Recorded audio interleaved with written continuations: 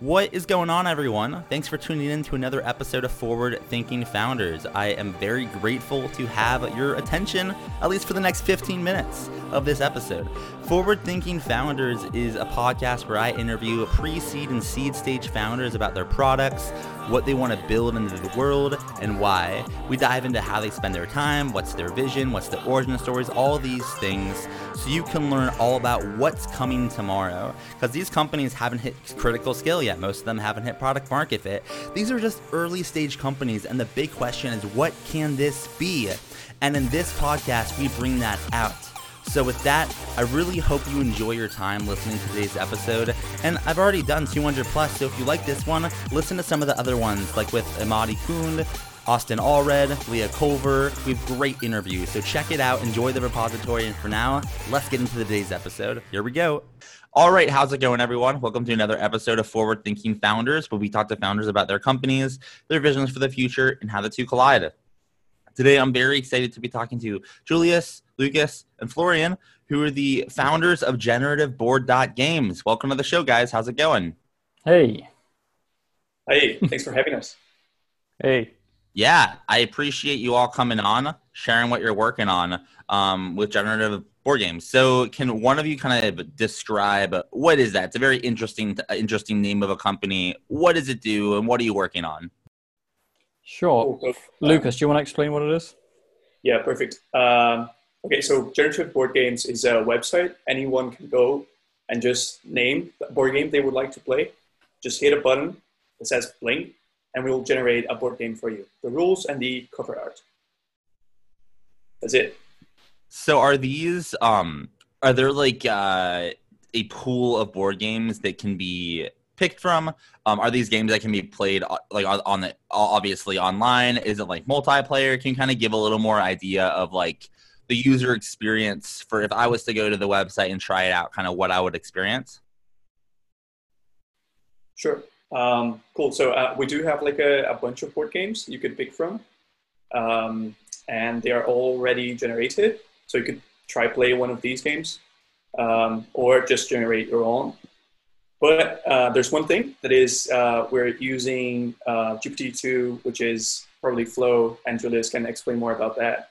And the rules are not perfect yet. So this is one of the things we're asking people to give us feedback on. I don't know if Flo or Julius want to double down.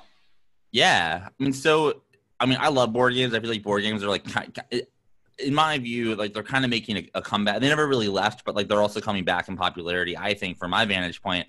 Curious, why did you all decide to start this company, and what's kind of the origin story for this company?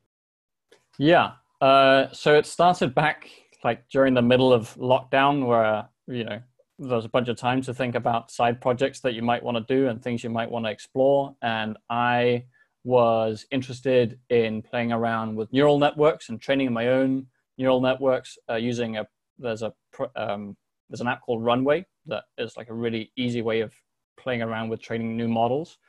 And so I thought that board games are a really interesting thing to try train, because I think especially when you're generating rules, you interact with the machine learning system in a completely different way than if you're just like generating image that people kind of appreciate or something like this. When you try play the board game rules, especially because they're a bit nonsensical because they're generated, you're kind of examining the logic of the game a bit differently. And so I trained this model on 2,000 board game rules that I scraped off the internet. And then I had like this model that I just trained, and thought, okay, well, what next? And then, so Florian and we worked together last year on a mobility project in Germany, where I was like a designer in residence for the mobility lab that Florian works for. And then Lucas and we studied together in London like 5 or 6 years ago. And I don't know, we were just kind of talking more to each other, as most people were because of lockdown. And then we talked about collaborating and how that might work over distance. And then that led to us kind of conceptualizing the project. So just to make sure people listening understand, and make sure I understand, so this is not something where it's like, hey, come to our site and, there's a bank of 20, games that you know of that you can play, and it's a random, No. what you're doing is you are randomly or I guess maybe not random. I don't know how the technology it's a works. bit like, it's a bit like, when you're with friends and someone says like a weird combination of words and you're like, that sounds like a really cool album, or that sounds like that's a good band name. And then you kind of talk about, well, okay, well, what kind of music would that band make, this made up band that you just made up of these words? This basically does that for board games, right? So you come to it with a random like mix of words or something that you think sounds like a board game, like Pilgrims of Catalonia, or Is It Cheese, or whatever, and we'll generate the rules. So we definitely don't promise that they're playable. In fact, I think we promise the opposite. And then there's a function where if you generate a game you think sounds cool, you can then publish it onto our website. So when you go onto our website and you see the existing games there, it's kind of a repository or a platform of previously generated games by the community. I have to ask, like, this has to be a concept that like takes people a second to like totally grasp, like, because like for me, I'm like, oh, like great, like, Yahtzee and checker and whatever, like a list of, but like, no, you're literally generating these board games the moment, it's requested. How do you, I guess, like, tell me a little bit about like finding users and people to try this out. Like what has that process been like? Is it like, do people get it automatically, or do you kind of have to take them down a journey for them to understand, like, no, this is like literally built around whatever you input based on GPT technology? I guess, how do you think about that? Lucas or Florian, do you want to answer that? I think I can explain part of it, and then Flo will definitely need to wing in to explain the model and the backend stuff. Cool. I think from a user perspective, as you asked, it's been a bit of like, it's been easy and hard at the same time. So like, people who started using the platform were basically our friends and family. So we could explain to these people what the platform was all about. But now we're starting to see more traffic come from, like Product Hunt. There's like these Portuguese news platform that published about us. So people are starting to get to the website from different sources now. And I think this is not entirely solved yet. Like when you open the page, we just give you like an input field, and nothing is really explained. So I think this is like one of the next steps we would like to tackle. Yeah, I would like to dive like a little bit, like the back end, like ultimately, like how this is even like possible with today's technology. Can you kind of describe like how are you able to do this? What powers this kind of this product? Flo, that's with you. I mean, when it comes to the whole technical side of this thing, or what powers the whole thing, is in general, or maybe one thing that I wanted to say before is, Julius always said we are producing the games for the users, but actually the AI generates the board games for the users. So we have those two models. One generates texts, one generates board game covers. We trained them before, as Julius said, and now we have them running in the background of the service, and we are trying to make we try to make the UI as simple as possible to give the users a simple UI that they can just jump into and generate their own board games which they want to play.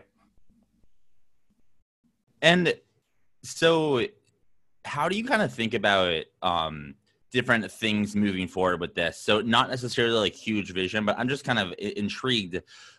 So let's say, in the next like year or two, like, so people can make their own board games, they can publish them on the site. How do you see, just in like the short term, and then we can go long term, people using this? Do you want people to be generating their own board games? Do you want people to be playing other people's board games? Do you want the games to eventually be like playable, like all of them to be playable? What's the I guess like short term kind of goal here in the direction you're going? Then we can like allow you to dream big and go to the super big picture. I think that in the short term, I don't know. I mean, we haven't tested this on GPT-3 technology, but I think it's unlikely that you'll be able to just generate a game and just be able to play it. Because even once the rules are generated, like, we're not generating components or anything else like that right now. So for us, I think what we're most interested in the short term right now would be to pick one generated rule set and cover that we really like, or a game that sounds fun, and then try actually make that game. And because we have these we have these rule sets that mention all these like weird components that don't exist, right? So somehow the next step for us would be to try make that a reality, make an actual game out of it that we can make into a box and that people try play. And probably not on like a mass manufacturing scale, but it'd be cool to be able to share that with hobbyists or people who are interested in that, to kind of take it that next step of making it triable. And then if you were to kind of go out, let's say you're working on this for a decade, it becomes this massive thing. What does that thing look like? And what's like the big vision? If it just blew up, what does it look like then?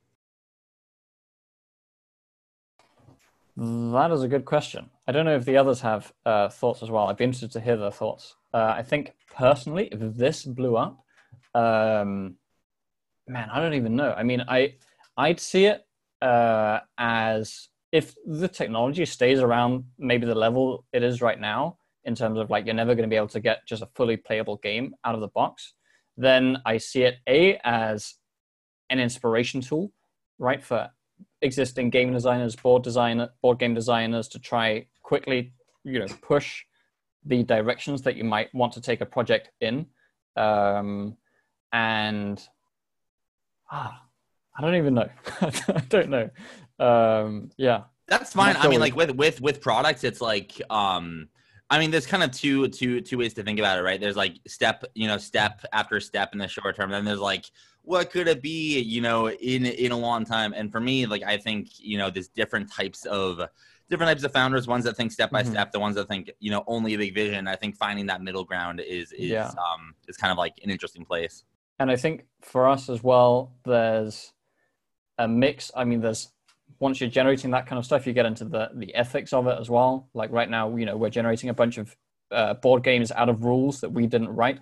So how are you, that has both the rules and the covers, that's based off of data that we don't, that's not ours, and how are you, if you're generating that stuff, if you could generate games where everything's generated out of the box, right? Where it's like you press go and we'll 3D print everything and we get an illustrator to make all the components, then there's also a lot of questions about, okay, well, I don't know, is that the direction that you want to go in? Is that ethical? Is that something that we believe in? Is that, what we want to do? And if not, then what could you do instead?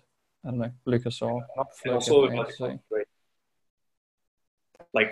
we're already seeing people generating games with words that we might want to exclude and things like that. So like, there's also ethics on terms of the content. So like, we don't want the algorithm to be racist or sexist. So like, there's like ethics to both sides for end customers, but also to people generating the games. So I think there's a interesting space there to explore as well. Yeah, I think that like anything using this kind of technology, the sky's really the limit. To make it happen and to like continue to grow and keep creating games and getting more people to try it. Obviously, you'll need some help. right? You'll need, all the help you can get, just like any company, any startup. And luckily, we got all the listeners that are listening to this podcast know the question is coming. And the question is, how can the Forward Thinking Founders community help you? Are you looking for users, people to try the product? Are you hiring? Are you fundraising, looking for partnerships?